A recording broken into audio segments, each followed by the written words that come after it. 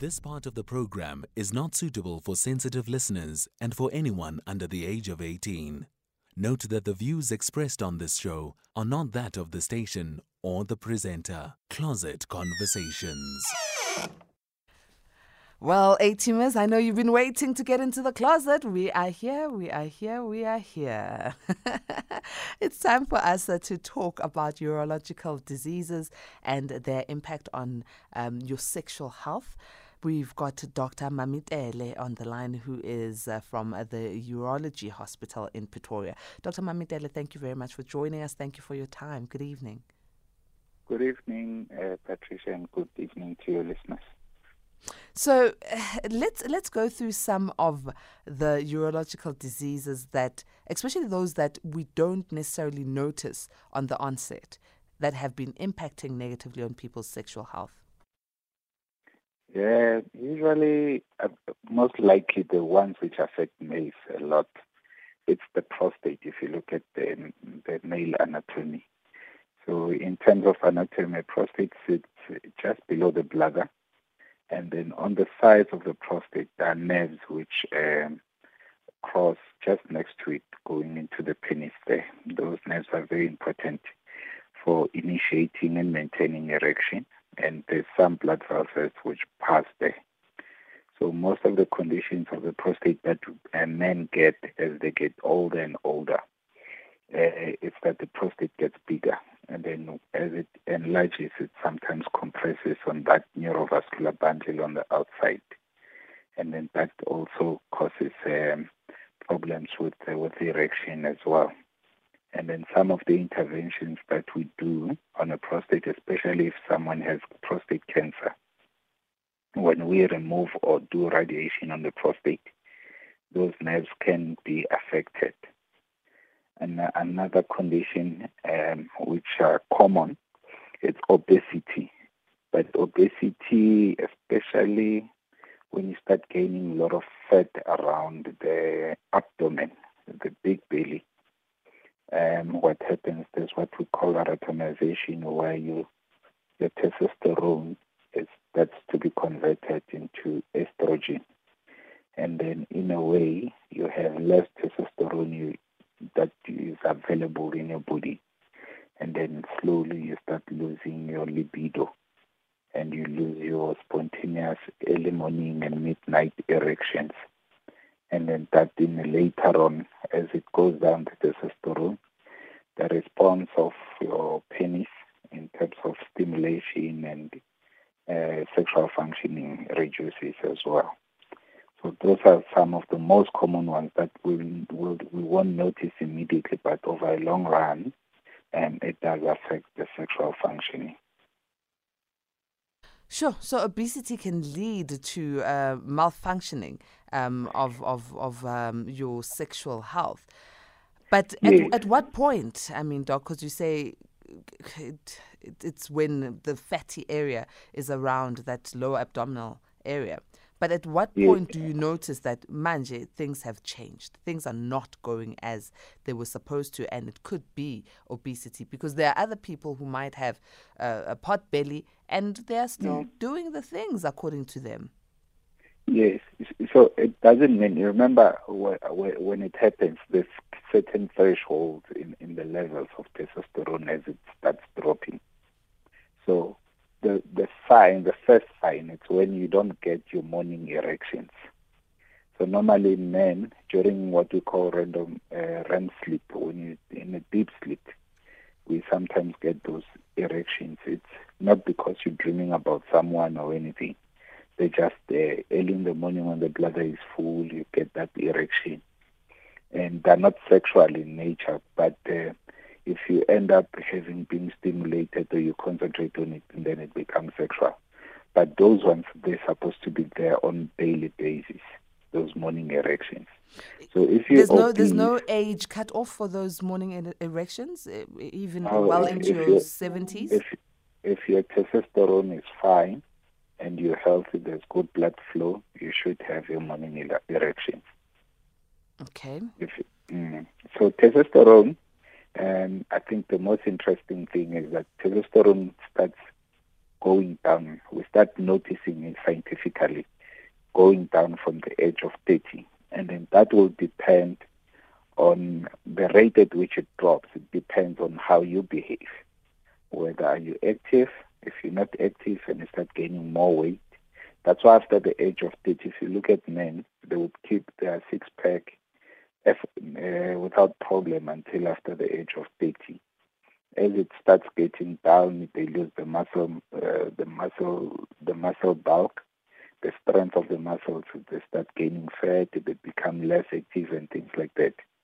That compounds. You get to that vicious cycle that you become more lazy. Your testosterone also gets down, because when testosterone is high, your muscles, you become more active. You build more muscles.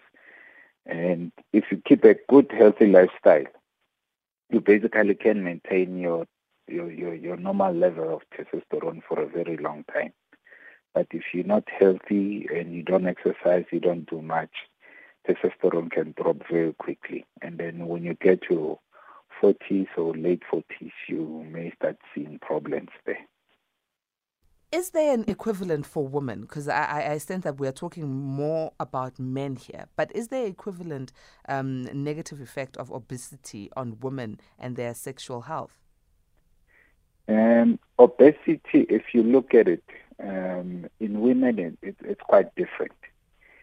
Understanding how they are stimulated and other things, it goes with emotional and psychological well-being than the physical part of it. The physical part of it, it's still needed. For an example, maybe let me put it this way.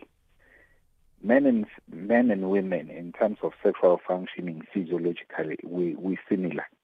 The only difference is that men have a penis. Blood flows into the penis.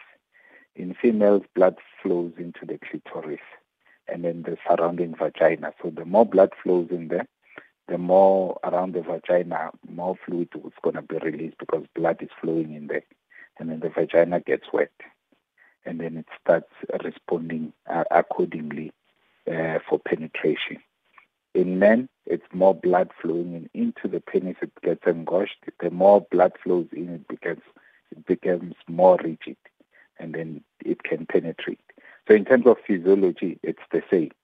And then there's the nervous system as well, where the nerves play a major role in terms of initiation and maintaining. Because when you touch someone, there should be a relay of message from the nerves to the spinal cord all the way to the brain. And then the same message should be interpreted by the brain as this is nice. And then the feedback it's sent.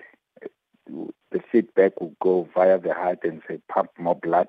And blood should be able to flow through the arteries to the pelvic region. So if there's a problem in that physiological thing, it will respond almost similarly. I don't know if I'm making sense. So in terms of reaction, men and females, we're the same. But if we look at females, the psychological well-being and emotional well-being also plays a major role in their stimulation and maintenance of that. Some women, if emotionally they're not fine, you don't get that proper signaling of blood being diverted there, and then they don't get wet. But because they want to pleasure the male, you find that they get vaginal dryness and things like that because they're not emotionally, they're not there and things like that. So that becomes a difference as well. A-teamers, we are in a conversation with Dr. Mamitele, who is from the Urology Hospital in Pretoria. We are talking about urological diseases that impact on your sexual health. And some of us, we might not know what is it that is ailing us, but we are worried about ourselves and we want to know more about how we can, fix things up, turn things up. And if you've got a question, you're more than welcome to call in on 011-714-2006 or even send a WhatsApp on 0614104107. The good doctor will be even able to answer your SMSs on 41391. Send those through. Good evening, Sister Patricia. Good evening, Doctor there. I've got a problem. Last year in November, I visited a doctor who said my prostate is shrinking because I was experiencing a lot of inflammation and at the same time low erection. So the doctor said my prostate is shrinking, and she prescribed me to take Silas and Uromax, of which it really worked for me for the first 3 months.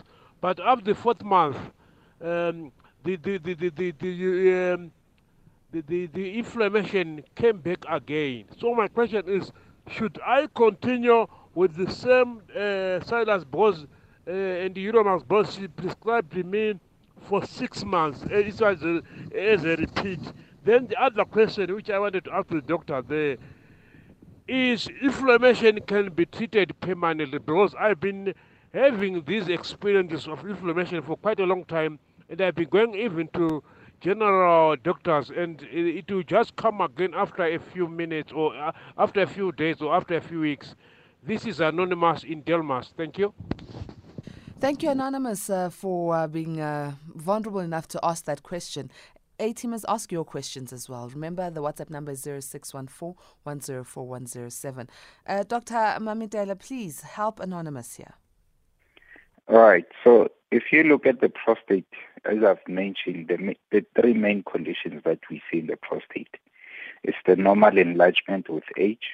The other one is the inflammations or infections of the prostate. And then the last one will be prostate cancer. Those are the major three conditions that we see. So with the caller there, it is very important that he get the proper assessment. The first thing, we need to exclude infections. So in terms of inflammations in the prostate, there can be bacterial, where we can isolate a certain bacteria as a cause, and then that we can give antibiotics. The problem is we don't just use any other antibiotics. We should use antibiotics which have good penetration into the prostate, and then sometimes we may give it for between 14 days, or we can go up to 4 weeks or 6 weeks on antibiotics to basically eradicate that bacteria in the prostate. Sometimes we get what we call non-bacterial inflammations in the prostate. Those ones are hard to treat. We usually would give a patient Uromax. Uromax is one of those tablets that reduce the tension around the bladder, neck, and the prostate so that you can pass urine much better. That's what the doctor did with the caller there. So it depends on how the patient is recovering.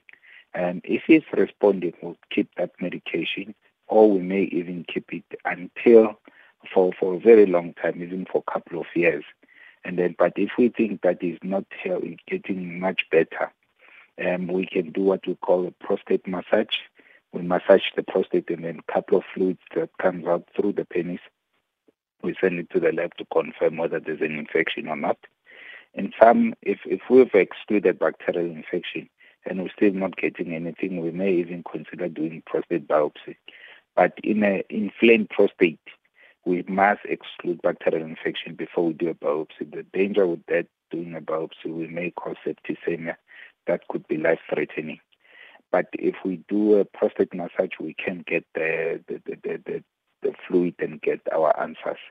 In some instances, we may need to operate the prostate, where we cut the prostate and open it on the inside through a scope so that you can pass urine much better, and then that also reduces the inflammation that can happen around the prostate. So if the Anonymous is seeing a urologist, he can go back to the urologist, and then they will make a plan if he's not getting better. Now, but there are things that can be done. Doc, what could have caused what Anonymous is experiencing, this inflammation? So with enlarging prostate, the more you struggle to urinate and you're not emptying your bladder fully, and then urine stays more in the bladder for a long time, then you can get infections. And the more he's draining, the more some of the urine goes, or you get what you get, retrograde refluxing of urine into the prostate or into the seminal vesicles and things like that. That leads to inflammation and infections as well. So the more the prostate is enlarging and you're struggling to pass urine, the more you push, you may end up with chronic inflammation in the prostate. Here's a question from another A-teamer saying, hi, Patricia and the doc. I did a sperm test. To my surprise, I was told there is no sperm found in the semen. How common are such problems? It is very, very, very common when you don't find sperms in the semen. So first, we need to properly assess the patient. One, it can mean that there might be problem in the testis itself, because that's where the production of sperms happens. Or there's a blockage from the testis in the epididymis or in the vas deferens or in the prostate. So after we found that, we usually re-examine the patient and do more tests to see. The last step is when we start doing a testicular biopsy, where we open and then we check, we look for sperms, and then in most of the time before we do a testicular biopsy, we would like to prepare you or have you to know about what we call sperm bank. That when we open and we found sperm, we shouldn't just look at it. We must take some of it and put it in a sperm bank, and then you can use it later if you need them. So that one is very, very common. We see it a lot. Let's take a quick break. We'll be back. We are talking closet conversations with Dr.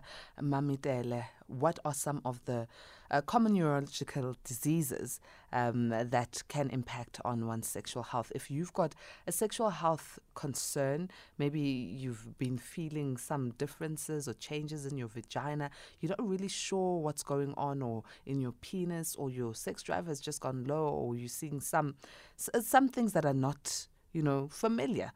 Ask the doc on 011-714-2006 or even WhatsApp 0614-104107. SMSs go to 41391. Late Night Conversations with Patricia Nduli, Monday to Thursday, 10 p.m. till midnight. Closet Conversations. Well, we continue about all things sexual health on our closet conversation with Dr. Mamitele. Doc, our A-teamers have questions here, right? This one says, how does stress cause or looks like in a role of a woman, especially those who like materials? In fact, nothing more confused as a woman by having a broke man, but good in bed.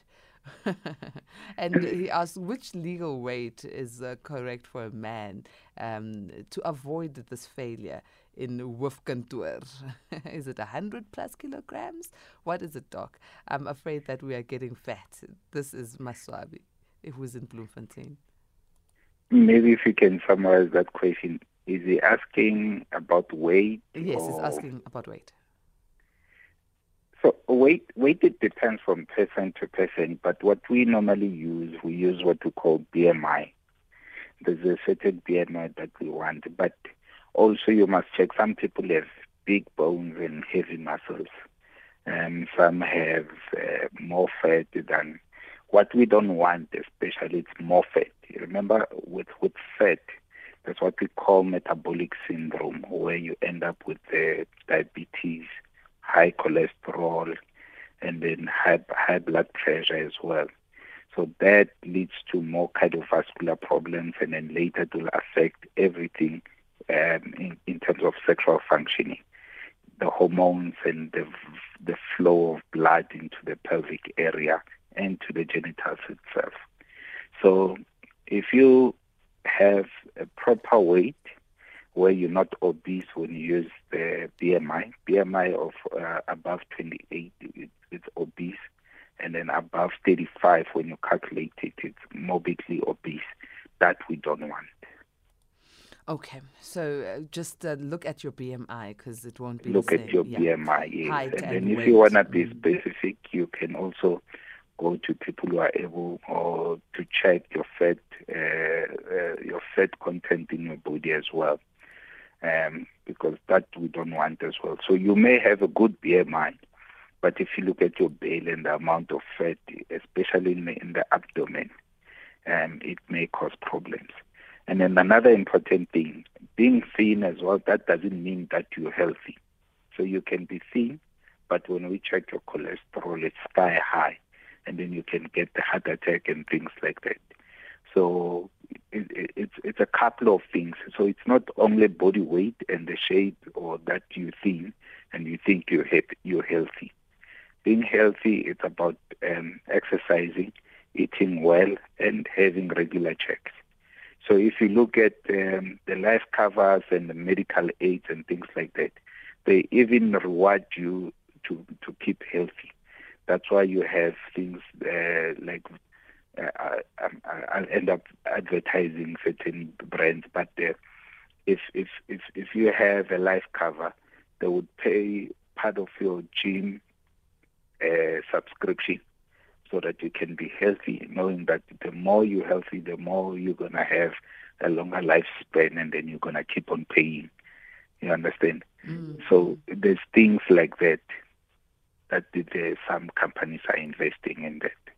So make sure that you are healthy, and also check that cholesterol. Don't only rely on your weight. Okay, Yes. Here's another question via SMS. Says, hi doc, I once heard that if a guy masturbates too much, he will end up having no sperm at all. Is this true? There are some people, not that they don't have sperm at all, they may end up having what you call retrograde ejaculate, but that usually doesn't happen. If you ejaculate a lot, and maybe let me put it this way, when you stay a bit longer without having sex, you get most of the fluid accumulating, and then you produce more. But the more you do it,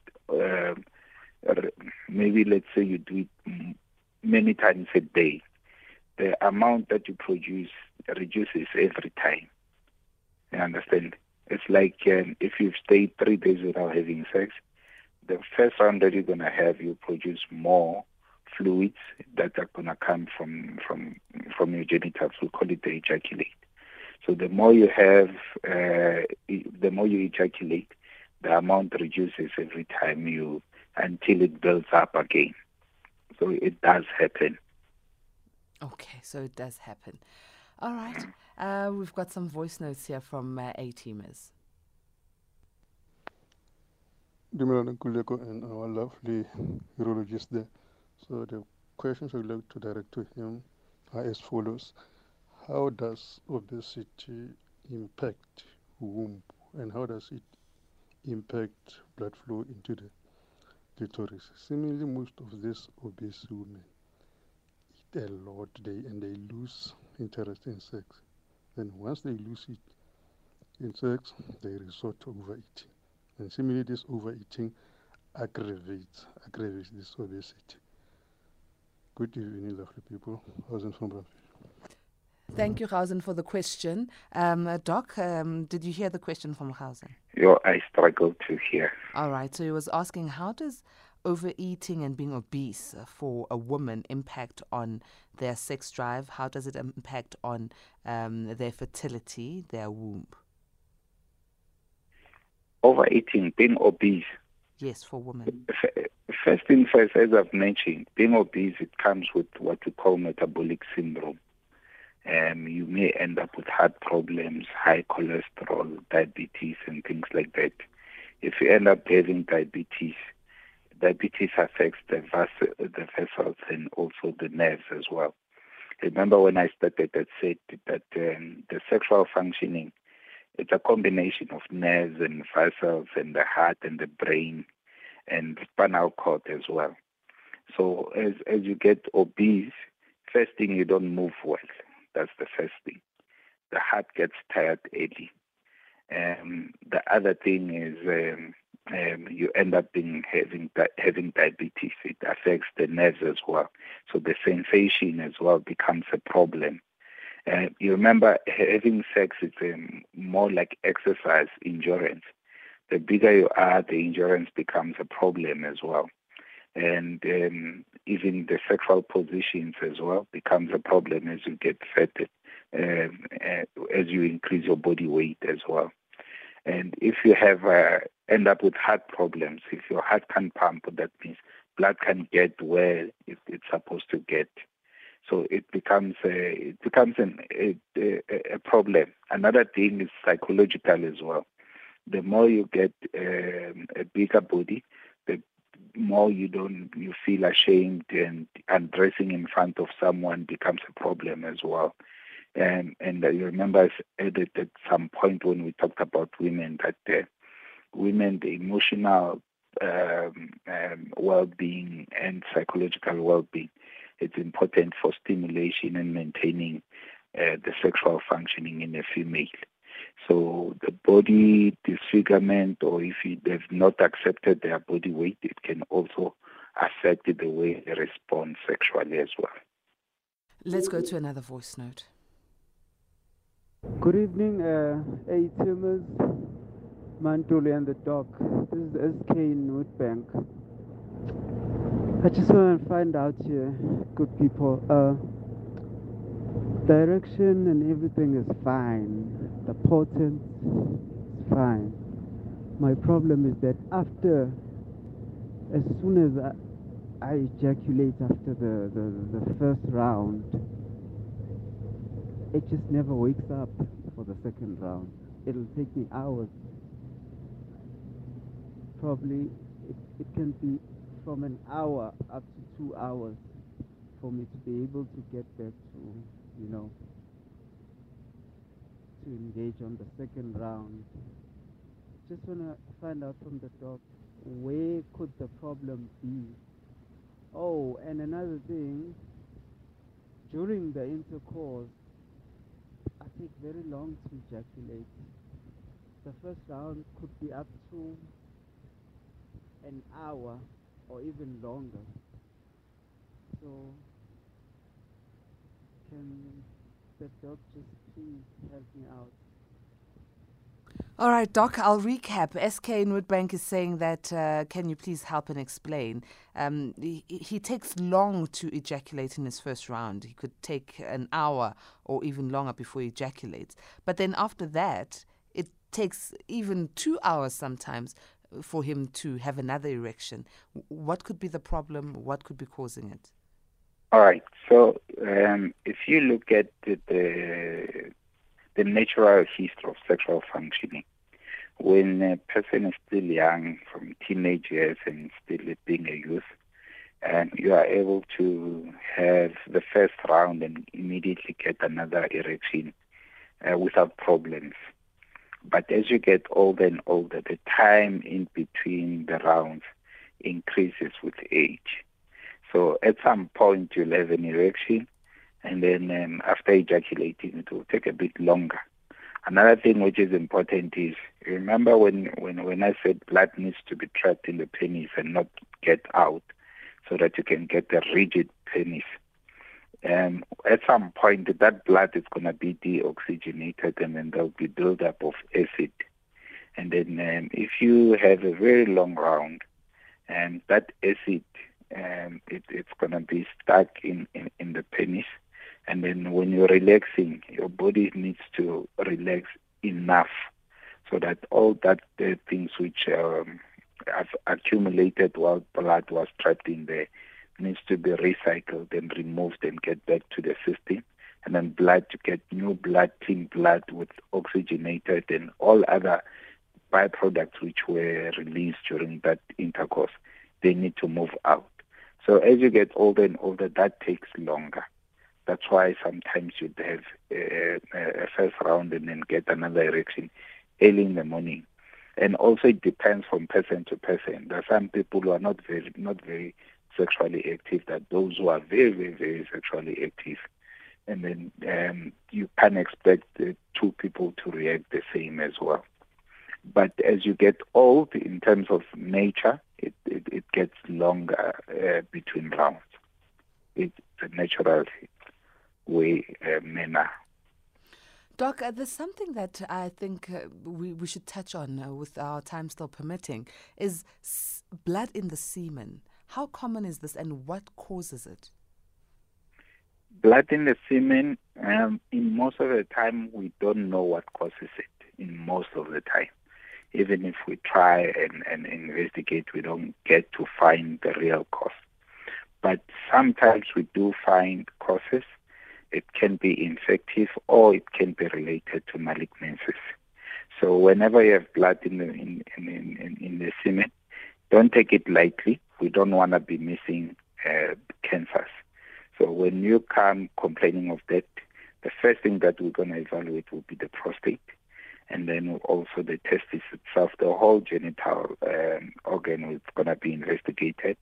We may even ask you to send that semen for culture, trying to see if there's any signs of infection. And we exclude cancers, obviously. If we don't find anything, don't worry about it. Initially, it will be bright red, and then it will start changing color slowly, and then it will disappear. In some patients, you find that there was a bit of trauma. In some patients, you find that they've had a prostate biopsy, blood can persist in the semen or ejaculate. Some, they'll find that they've had some intervention which happened in the rectum and things like that, or they've went to do a proctoscopy or something where there was minor trauma. But the most important thing is to exclude infection and cancers. Okay, got you. Let's go here to another voice note. My name is JJ. I used to have a problem with the urine that remains in my bladder after urinating.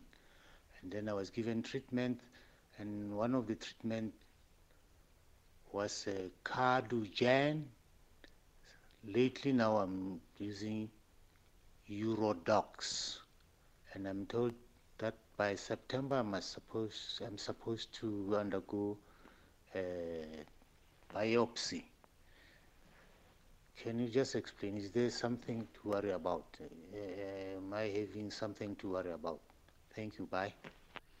All right, Dr. Mamitele, did you get that one? Yes, Okay, I got it. do respond. So Cardogen, it's one of the treatment that we use to open the bladder neck and reduce the tension around the prostate. So we use it in patients who have enlarged prostate or prostate which is causing an obstruction when a male tries to pass urine. So it helps to open up there. It's similar to Uromax that the other caller called, but Uromax is more specific to the bladder neck and the prostate. But they basically do the same thing. So being put on that, it's not a problem.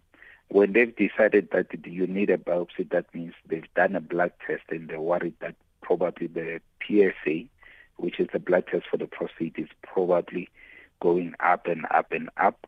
Or they did a rectal exam and it feels like there's something growing in the prostate. So when we do a biopsy, it's either we do it transrectal or transperineal. We put a needle, get a tissue or piece of a prostate, send it to the lab to confirm whether there's cancer or not. So normally, in most of the time when we do a biopsy, we worried about cancer, or we want to exclude cancer as a cause of the problems. And then the medical part of it, it's for the symptoms that you get.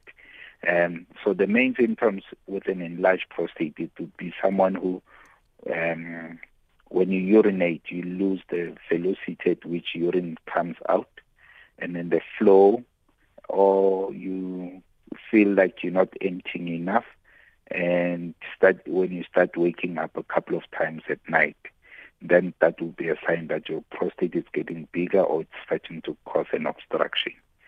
So that's when you use those medications.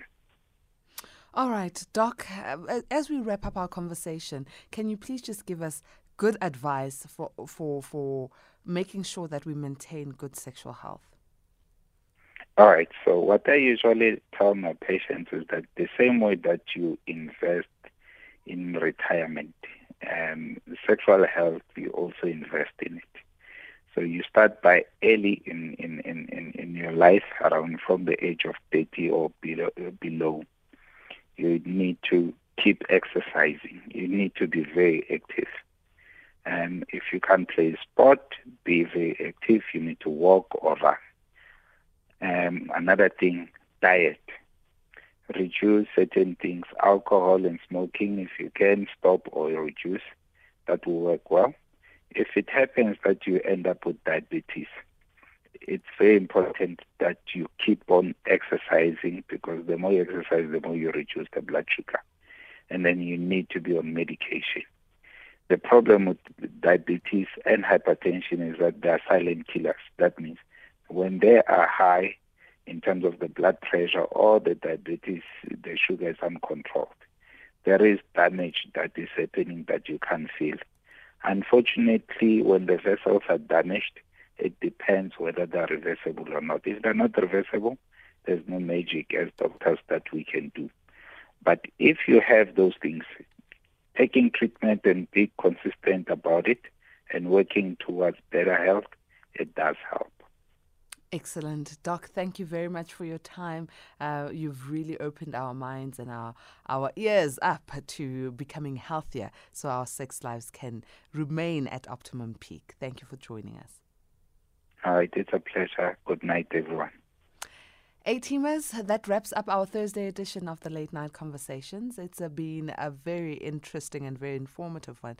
Thank you for being with us this week. We'll be back again next week on Monday at 10 p.m. where we give you another dose of Late Night Conversations. We are available on social media platforms at SAFM Radio, at Patricia N. Ntuli, and please don't forget to use the hashtag SAFMLNC. From us, may goodness and grace lead you to the great heights of success.